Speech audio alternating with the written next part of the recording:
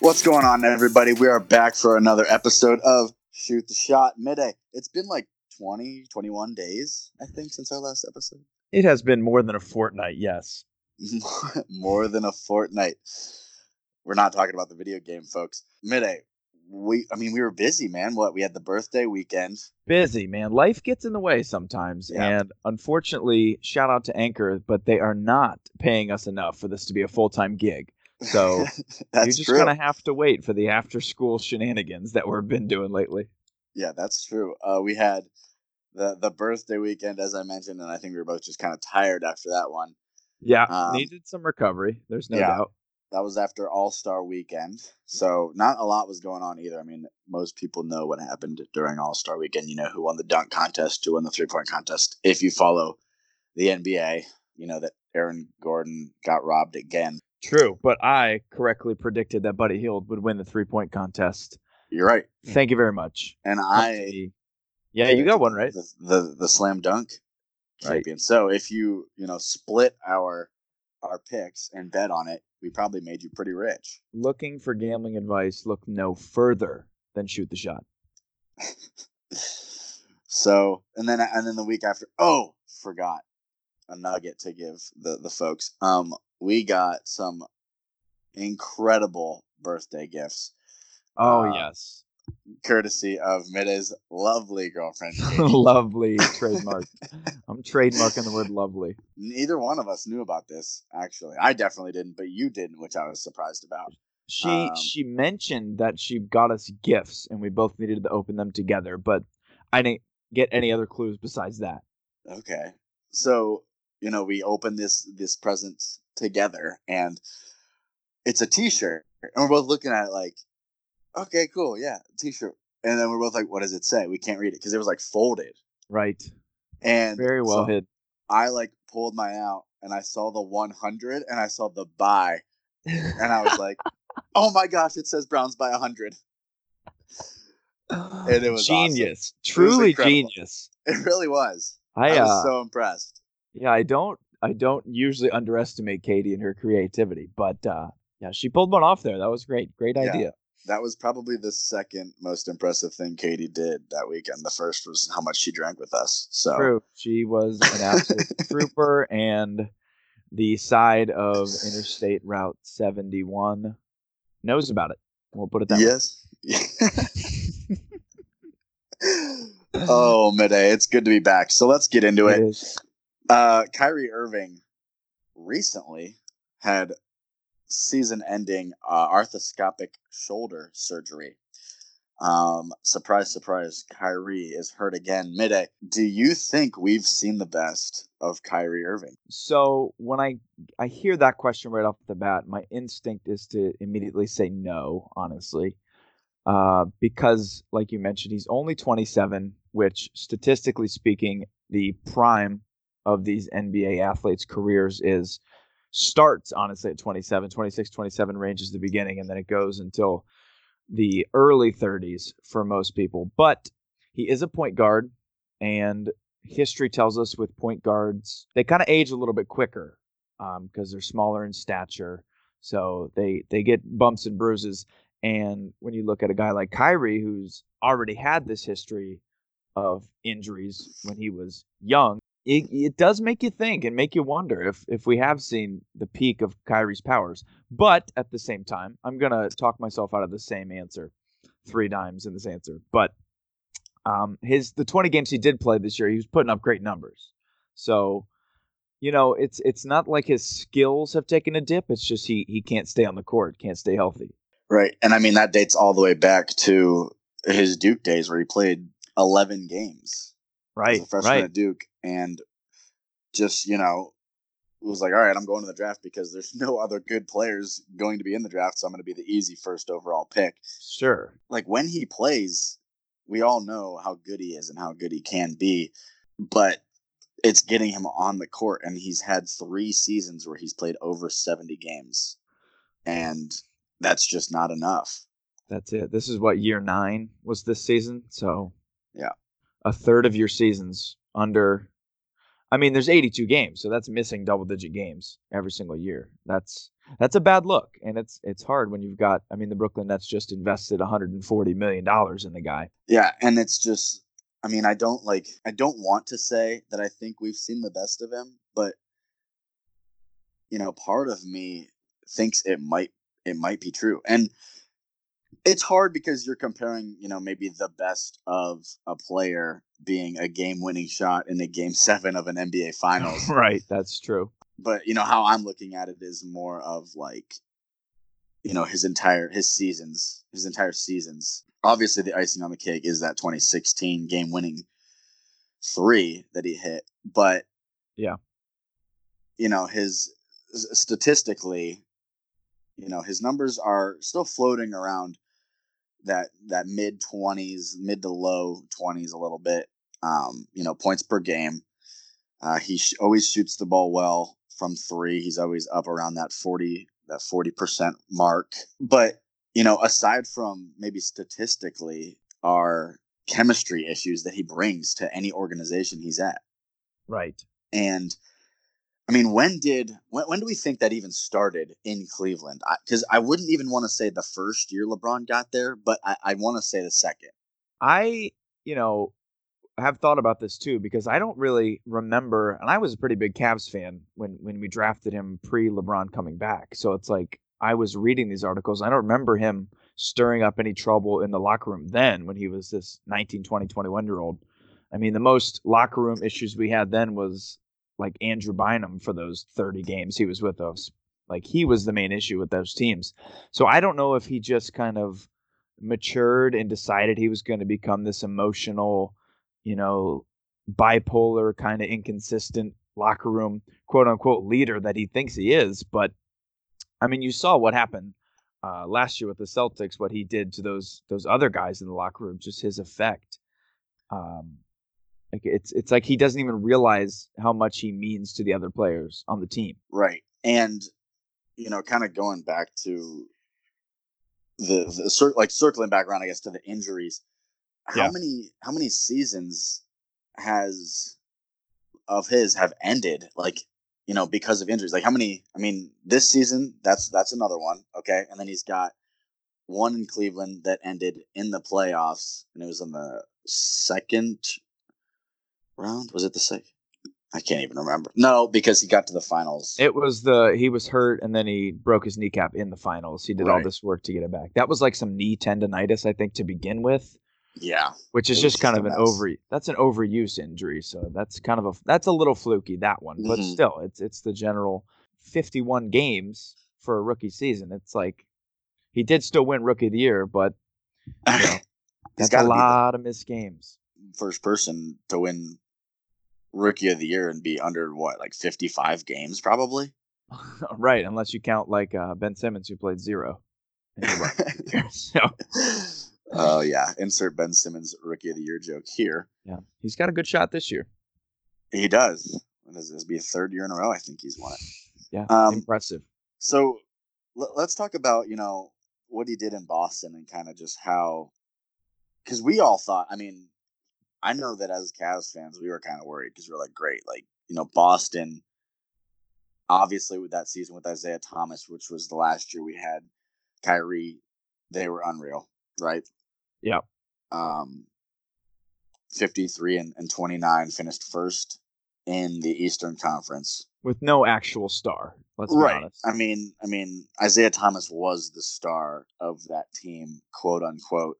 But you had Avery Bradley, Jay Crowder, Al Horford. Like, there's a lot of role guys that did their job well. Marcus Smart. So then, obviously, the offseason comes. Okay, they went 53 and 29. Trade for Kyrie Irving. Okay. Kyrie comes in, plays 60 games. They finished 55 and 27. They was second in the Eastern Conference. So they had a better record, but they finished second in the East. Mm-hmm. This is Tatum's rookie year. Yes. So right. Kyrie doesn't even play in the playoffs. Okay. And they go to a game 7 in Boston in the Eastern Conference Finals against LeBron. The big story, in that playoffs was how well Tatum and Brown played, because both of them averaged over 18 a game without Kyrie in the rotation. I mean, Jaylen Brown was at 18 points a game exactly. Jason Tatum was at 18 and a half. And then they had Rozier, who was averaging 16 and a half. That's where he got the nickname Scary Terry, that playoffs. That's where he got his contract that the Hornets are paying him currently. Yeah, he literally did. But everybody was like, all right, like this Celtics team is unreal. They've got these two young studs, a rookie Jason Tatum and a second-year Jaylen Brown, leading them to a 7th game in Boston in the Eastern Conference Finals, where they ended up losing to LeBron. And I think it was single digits that they lost by. I think the final score. I think the final score ended up being closer than the game actually was. It was one of those deals. Okay. But yeah, pushing it to the brink. That's as close as you can get to making the finals without actually doing it. So I remember that series pretty vividly watching it. Oh, yeah. It was a lot of anxiety. It really was, because we're like, are we about to lose to this rookie and this second-year guy and then a bunch of role players? Right. While Kyrie sits on the bench and watches. Al Horford has never beaten Tristan Thompson in a playoff series. Tristan Thompson. That's a real fact. It's his kryptonite. It's his literal kryptonite. There's numbers to back me up, but I didn't do the research. That's hilarious. So continue. So you move on to the next season, and you're like, all right, Boston's going to be unreal. They're going to get Kyrie back. They're going to get Gordon Hayward back, who got hurt first game of the year that season.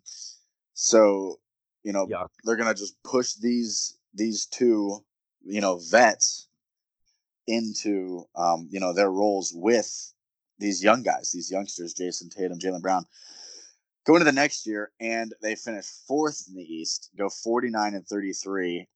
And this is kind of where you start to realize, like, all right, like there's something wrong with Kyrie, because he played 67 games, did his thing. He averaged 23.8 points a game. Jason Tatum, ups his points per game by about 2 a game. He's now scoring 15.7 a game. I think he was at about 13 his rookie year. Jaylen Brown's at 13 a game. Gordon Hayward's at 11.5 a game. So, and a lot of the media attention is on Boston because it's a big market, and the Boston Celtics are, one of the greatest franchises in NBA history. Right.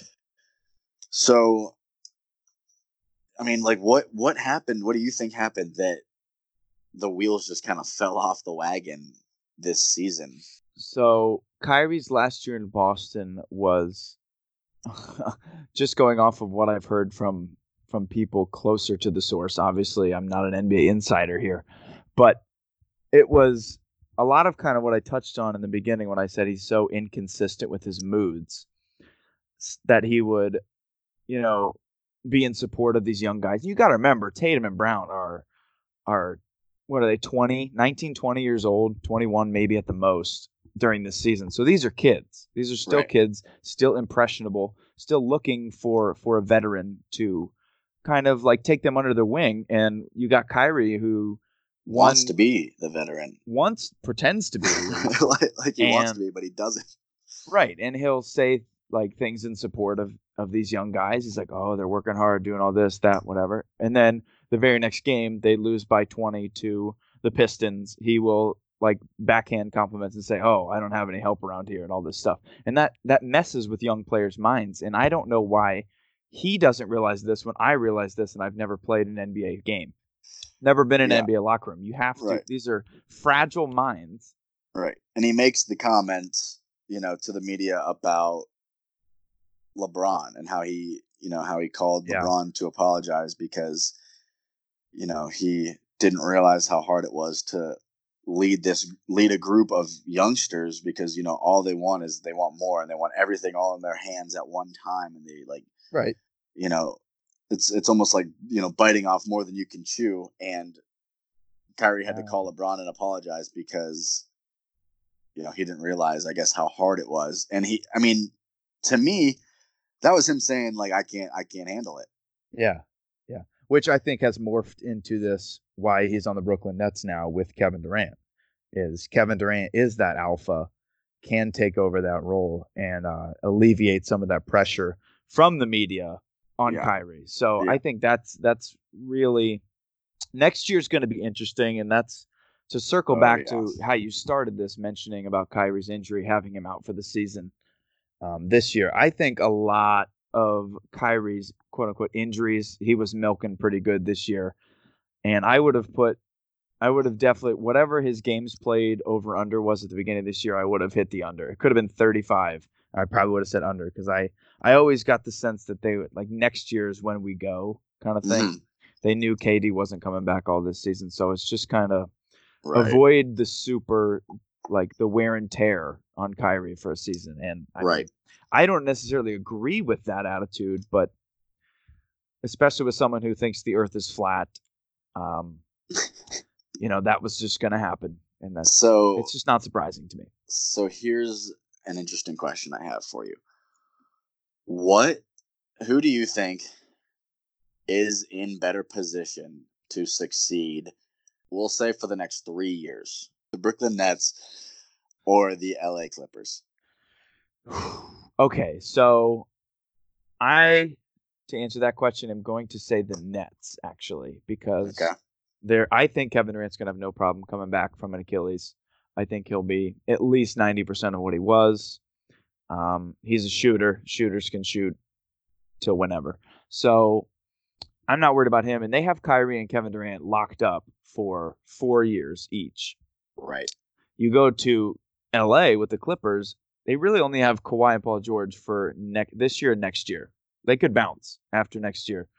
That's how both of their contracts are structured. And then it's so interesting. And then you're the Clippers, and you're left with old Lou Williams, Landry Shamet, and no draft picks. And no draft picks for at least the 2026, 2025? Yeah, maybe 2028 is a pick swap, honestly. 2030, we'll just round up. They don't have a pick until 2030. Why did they do that? Like, I mean, I don't want to get, sidetracked here, but yeah, we'll go real quick on it. I mean, you can't tell me that the Thunder, I think it was 7 first-round picks they traded. Fleeced them. Yeah. Like you can't tell me that the Thunder wouldn't have taken 4 or 5.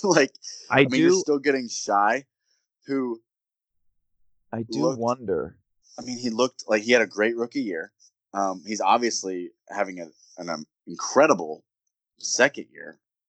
You get Danilo, and I don't know. I just feel like they would have taken 4 first-round picks. I don't know. So these feel like fake numbers. Like 5 years ago, if you traded 2 first-round picks, that was like astronomical. They can't be back-to-back, right? Isn't that a rule? Oh yeah, that's the Ted Stepien rule, the former Cavs owner that was just trading away everything back in the 80s when the NBA didn't know what it was doing before David Stern got a hold of it. But this isn't an NBA history lesson. But yeah, you have to trade like every other year if you're going to trade first-round picks. So then you just handcuff yourself. Yeah. People make fun of the Nets trade back in the day when they shipped KG and Paul Pierce to Brooklyn, but that none of those picks really turned out into anything super special for the Celtics aside from Jason Tatum. But Jaylen Brown, wasn't Jaylen Brown one of those two? Sure. And Colin Sexton, don't forget him. Right. Which basically that Cavs trade turned out ending up being Ante Zizic and Colin Sexton for nothing. Because the Celtics have none of the players involved. We got them for free. So, so real quick, I just want to look at the Celtics mid-A, the year after Kyrie left, just to kind of, go back to the Kyrie talk a little bit. But right. So this season, right? They're currently 41-18. Okay, they're third in the Eastern Conference. Are they? Having an incredible year, I would say. Jason Tatum, Jaylen Brown, leading the team. 23.5 points a game for Jason Tatum, 20 points a game for Jaylen Brown. Kemba is hurt right now, and I don't think they know when he's going to come back. I think it's really kind of like day to day. They just don't know. Yeah, when he's going to be able to go. So he's averaging 21 a game. Hayward's averaging 17 a game. Marcus Smart's averaging 13 a game, and then you got a bunch of role guys. The chemistry kind of just seems like it's right back where it was, from that that playoff run without Kyrie. Like, you remove one bad apple and things are back to normal. Yeah, and you replace that bad apple with a Kemba Walker, who his entire career, going back to college, his teammates love him. So it's really just getting adults in the room. And honestly, I bring this up when we talk about the Cavs a lot. It's like the Cavs have no veterans besides Kevin Love, and he's, got his trials and tribulations with his life, but we won't get into that. But yeah, Right. you mentioned this current year Celtics, and I think that's a perfect little segue into I just want to give a special, what do I want to say? A special shout out. I don't want to say shout out. Shout out is such a played out term, but I want to shed some light to our listeners on how good of a really last month and a half that Jason Tatum has had. Say the whole 2020s. I mean, say all of 2020. True. Right, the whole calendar year, but especially the last. Okay, so I'll just break it down for you. He's been on an absolute tear since, we'll say, January 18th is my arbitrary number that I picked out, the date that I picked up. So it's 16 games, his last 16 games, which is a good enough sample size to form opinions on, I'd say. But more than Zion.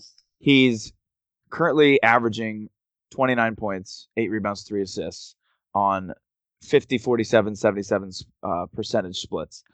His turnovers are down. He's getting to the line like 7 times a game, which is an increase from his career average of like 3 a game. So that's just like, you can kind of, last year he was taking a lot of mid-range jumpers. That was kind of the criticism with him, because it kind of looked like he didn't really know where to pick his spots too much, especially with Kyrie being out there, who's such a ball dominant person. But now it's morphed into him understanding how to maybe play this modern NBA game, and that's either attack the hoop, get to the line, or you put up a lot of threes and you hit them at a 47% clip like he has been, and that's just modern day analytics basketball for you. Right. And so, in those dates that you picked out, the Celtics are 14-5 since, since that date. So, it's kind of become clear that he's their guy. He's going to be their guy. That's the main the thesis of this shout out. Right. So he's just emerging. So he's one of those. Yeah, he's one of those players that's kind of like, is this just a surge, or is this like, his evolution into who he's going to become in his NBA career, kind of thing. That's what I would vote for, because he's actually fun. As we talk today is his birthday. It's his 22nd birthday today. So no way. He's, this is far enough into his career where it's like, now we go. If you're going to be a guy in this league, you're going to be a potential MVP type caliber player. This is when you do it. This is when you sprout, per se. That's hilarious. His basketball reference page actually says "Happy Birthday" on it. That's hilarious. Does it? That's adorable. Yeah, I love it. What a great website. So he's hot right now. Okay, Celtics are on fire. They're playing very well. Another team, I think, that's playing well, especially since the trade deadline today, are the Houston Rockets and Russell Westbrook. Oh my goodness. Speaking of dudes on a tear, right? Yeah. So I don't know if anybody's noticed, the casual NBA fan maybe not be staying up for these West Coast, Western Conference Rockets games. They did lose to the Knicks last night, but we're gonna gloss over that one. But yeah, Russell Westbrook's been blistering for the Rockets lately, ever since the turn of the new year. Really doesn't matter who they're playing. For example, his last 19 games, this is me picking random amount of game numbers from my stats, but Russell's last 19 games, he's averaging 33 points, 8 rebounds, 7 assists on 53% from the field, 31 from 3, but we don't really worry about that because he's really not taking 3-pointers, only about 2 a game in that sample size that I picked, and close to 80% from the line, which is fine. So I'm going to make fun of you really quick. Feel free to make me. You said the last 19 games that he's played, correct? Yeah. Yeah, you could have just said 20 and it would have been all of 2020. And I'm just kind of obsessed with the whole, like, oh, how are they doing in 2020 kind of thing. So I am a big arbitrary arbitrary number guy. And I think, honestly, when I was doing my research, he might have had a rough game on the 20th game. Is probably why I did it. So he did, but he still absolutely destroyed the game. Yeah, he's killing it. The thing about Russ that right now has me like so shocked is in 2020, this man is averaging 25 field goal attempts a game. Yeah. That's a lot of shots. So many shots, but he has got to be shooting. I mean, this season, his field goal percentage is the best I think it's ever been so far. It's at like 47%. Shooting the ball 25 times is unbelievable. But he has to. They made that trade with I don't even remember who it was with, but they got rid of Capella, went small ball, and they pretty much committed to it. I mean, yeah. Harden's averaging 35 a game. Russ is averaging 27 a game. And if one of them has a bad night, do they lose? Because, they're taking 50-plus shots each, right? That's kind of what you got to wonder. Combined, sorry. As far as sustainability goes, and this team in the playoff setting is, like you said, if one of these guys throws up a 10 for 35 night, like we've seen James Harden do, is that going to be more negative than positive for the team success? And then they're doing this, as you know, trading away Capella. Now they have Robert Covington as their tallest starting player at 6'7", and they don't really have any positions. It's just a bunch of like two guards essentially out there. Mm-hmm. So it's not really a huge sample size with that small lineup, but it is working. They're on this hot streak even as a team. Right. Yeah. So what do you think about, do you think that's sustainable, the small lineup thing, or do you see it kind of like as a fluke? So speaking from experience, that's true. I had to throw that in there. No, but it's, realistically how the Rockets are playing, and I'm not trying to compare an NBA team to a high school team because do it. It's a good point. It's still basketball, right? You still got a center, a power forward, whatever. But how we played in high school is kind of how the Rockets are playing now. We didn't have in our starting lineup, we did not have a quote unquote center or even a power forward. 3 guys on our team brought the ball up the floor. Mm-hmm. Everybody could shoot it. Everybody could finish, although nobody was going out there getting 12, 13, 14 rebounds a game. Yeah. I think I'm such a teeter-totter with Russell Westbrook, as you know. Yeah, same though. We have a love-hate relationship for sure, but I really think that it's sustainable. I do, because you do. Wow. Because the thing that I hated the most about Russell Westbrook is how much he settled for shots, right? Yeah. And in this last 20 games, this last 15 games, especially since they traded Capella, the lane is so much more open, and I think that was kind of part of the game plan with getting rid of Capella was, we traded for Russell Westbrook. We have to go towards his strength, and his strength is attacking and finishing, attacking and kicking, and with a 7-footer, 6'11" guy in the lane, it kind of prohibits that a little bit, right? Very true. So as long as he continues to attack and doesn't, get what's the word, complacent, and start just chucking threes, I think it's gonna continue to work. These guys are NBA players. Sure, they'll have off nights shooting the ball. Our team is going to be able to really keep up with them pace-wise. Yeah. When it comes to guarding them in a 7-game series. That's totally a fair point, because you've seen, they haven't played. So they haven't really played Jokic or anything like that yet, but they have played Utah with Gobert, and he couldn't find a matchup to stay on the floor. He guarded Westbrook. And that's just not going to work. That's not right, good. And I get it. They're going to say, all right, just stay in the paint, whatever. Which apparently defensive 3 in the key just doesn't get called in the NBA anymore. Become a little lax on that, yeah. But, Russ kind of made him look silly. And all you do then is say, hey, Russ, go stand in the corner and, specifically this play, for example, James Harden, you just attack, and Gobert turns his head, and Russ finds a clean dunk right over top of Gobert with the alley-oop from Harden. And it's like, he made him look silly out there. And I can't believe they put Gobert on Russ, but they tried. Yeah, that's something, going back to if I was going to answer the question of if I think it's sustainable. I think it is in a regular season sense, but when you get to the playoffs and you're playing the same team for 2 straight weeks, I think a good coach will be able to find some cracks in the strategy.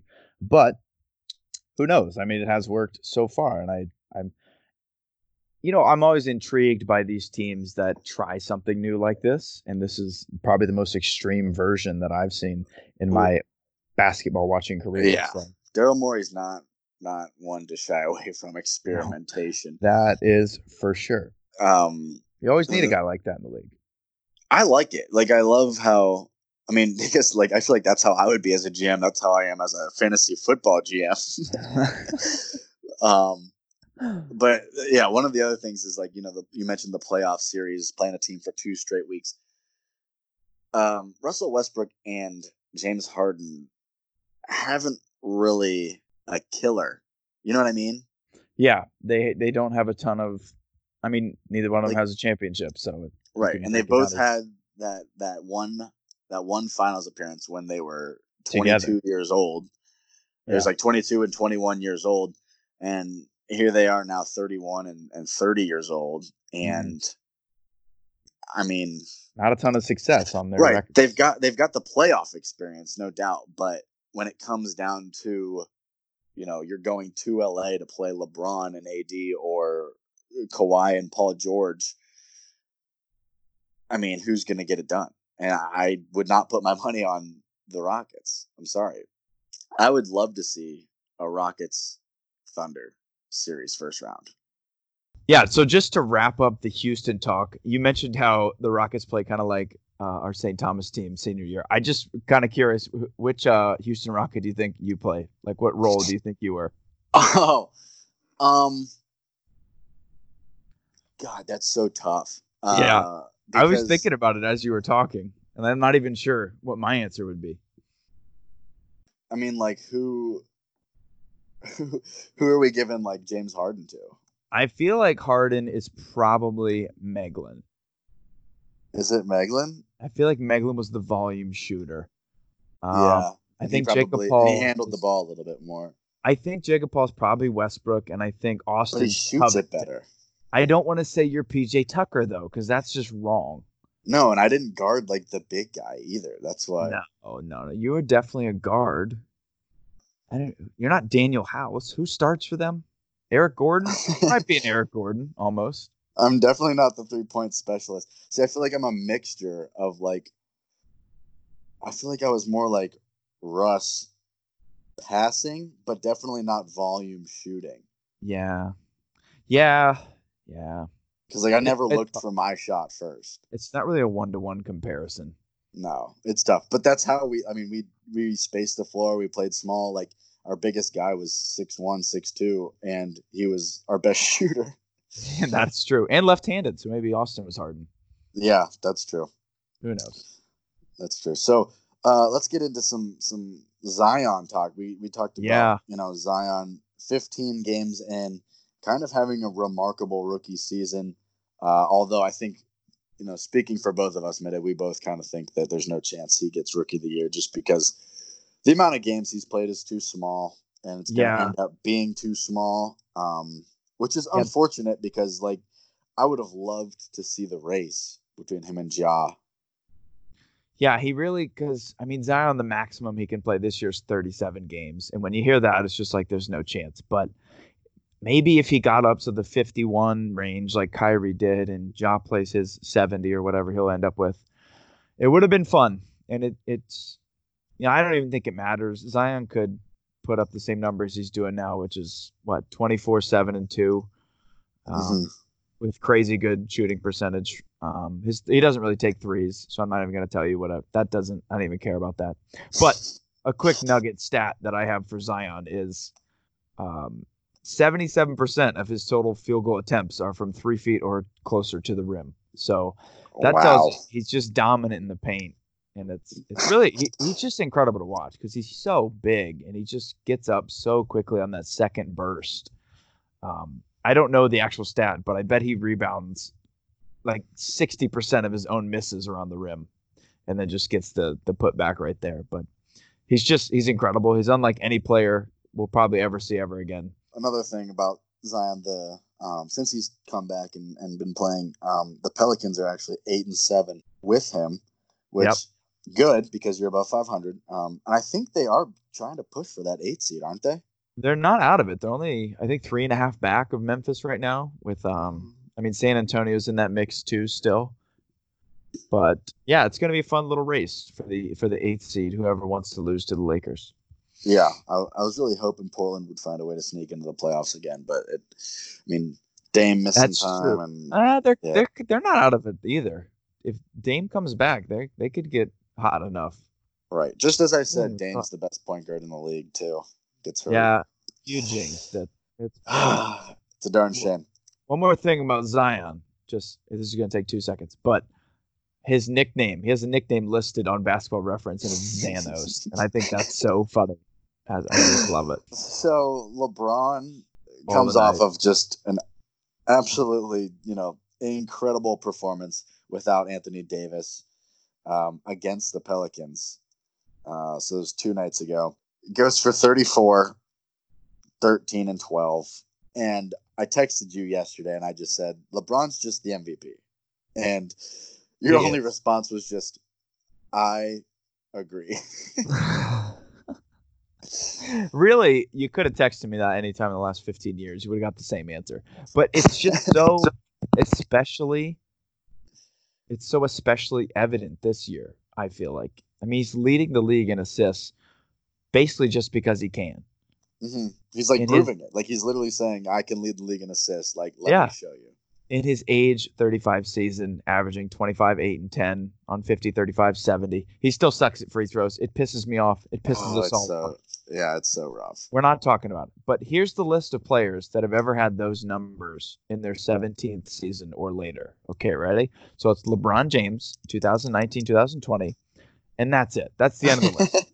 No one's ever done it at this age, this far in their career. In fact, here's even more nuggets because I did some more nugget digging because I'm from Denver. But no one in their 30s has ever averaged 25 points and 10 assists for a season in the history of the sport. Not even, Magic didn't score that much. Not even, Stockton got the assist, didn't get the points. Anybody, right. Nobody in their 30s has put up these numbers. And I don't know if age is a reason to validate an MVP award, but I feel like in this case it is. And he's having a great defensive year. Why not? Yeah, he has he leads the league, I believe, in defensive plus minus. I want to say, which I'm not entirely sure how to comprehend that stat. No, but he leads the league in it, so it's like good. It's a metric, and nobody's better. So, one of my main arguments for why I think he's the MVP is, all these years in the East, LeBron just runs through the East. 2 seed, 3 seed, 4 seed, 1 seed, doesn't matter what seed he gets. He literally just doesn't care. Get to the playoffs. It's LeBron's conference. Yeah. And all that time it was, LeBron wouldn't do that in the West. And I know the playoffs haven't come yet, but he is, they have a handle of the number 1 seed in the Western Conference. And he's the oldest he's ever been in the NBA. Yeah. It's amazing. So where are all the people now saying that the West is so much tougher and that LeBron couldn't handle it? Yeah, I don't really see that a lot on the Twitterverse. Not a lot of those tweets coming out. The same standard is not set for LeBron versus everybody else. Yeah, he's set the bar so high he can't even get back to his own bar. Yeah, if that makes sense. And Giannis is having an incredible year, and we're not trying to take that from him at all. But what LeBron is doing is just better. Yeah. So my theory of the only way LeBron could catch him in the race is if the Bucks start losing, because they're going to give it to the guy if your team's going to win 65 plus games, like it looks like the Bucks are going to, and he's Right. averaging 30, 14 and 5 or 6, whatever. Like they're just going to give it to him. You can't deny that. And I'm not discrediting that, but I love what James Harden said about him. Yeah. Love it. You're on the Harden side for that? I think it was funny. I don't necessarily agree that Giannis has no skill, but I think it was hilarious that he said, like, yeah, man, I wish I was 7 feet, took 3 steps, took 2 dribbles around everybody and just dunked the ball. I'm going to ask you a quick Lakers question since we're talking about LeBron and that. Would you, this doesn't have a ton to do with Giannis or anything like that, but would you, real quick, have rather the Lakers pick up Dion Waiters or J.R. Smith? Oh, I'm so glad you asked this. I'm so glad you asked this because I just was on Instagram right before we got on here. Uh-huh. And Nick Wright talked me into JR. And I think I was already on the JR train because of his playoff experience, his finals experience. Yeah. But, Nick Wright went ahead and did it for me. And I'm going to go with JR. And the reason is because his game 7s, okay? This is all Nick Wright playing this out, by the way. I'm just repeating it for you. His last 3 game 7s, okay? The 2018 Eastern Conference Finals at Boston. J.R. Smith played 42 minutes, had 12 points, and a plus-minus of plus 14. Wow. 2018 first round versus Indiana, 35 minutes, 11 points, plus 5, plus-minus. 2016 finals at Golden State. We all know Game 7. Okay, he had 12 points. Mind you, big points to start off the third quarter. Yeah, started off the second half with some big buckets. Had a plus 7 plus-minus in the biggest Game 7 ever in the NBA's history, according to every Cleveland fan. According to us. But yeah, it's JR, and I don't think it's close. I agree, actually, and it's weird to say I'd rather have the 35-year-old streak shooter. But I just think Dion, I can't remember the last time I watched Dion Waiters play basketball, and he's been kind of a locker room distraction. So yeah, and the difference is to me, J.R. Smith is like LeBron trusts him, okay, and you want him to take open shots, open threes, and he kind of knows like when he's got that green light. Like I know that JR has kind of like an ultimate green light, as LeBron would say, but yeah, he does have some sort of like an awareness to it. Whereas Dion Waiters, who hasn't been in these positions before, like you've seen him play in Cleveland, you've seen him play in Miami, kind of just pulls the trigger and just doesn't care what the situation is. He's just like, I'm just going to make this shot or shoot this shot. Like it doesn't even matter. Shoot the shot. Shout out. I slid it in there. Product placement. Men lie, women lie, buckets don't. Dion Waiters quote. Oh, that's great. All right. Well, let's get out of here. Yeah. I know we wanted to talk about the Cavs a little bit. Maybe we'll go ahead and give that a look-see next week. Hopefully they're picking it up, trying to get that 8th seed in the East. I think they're only 9 games back. Yeah, we're threatening. Oh, threatening. Love Kevin Porter Jr. Love Darius Garland. We love the youngsters. We love JB Bickerstaff. Yes, we do. Things are looking good as long as we just don't screw it up again, I think. We need another good draft pick. There's no doubt about that. But we could go into further detail on that on a later show. We will. So no doubt. We'll catch y'all later. Thanks for joining us.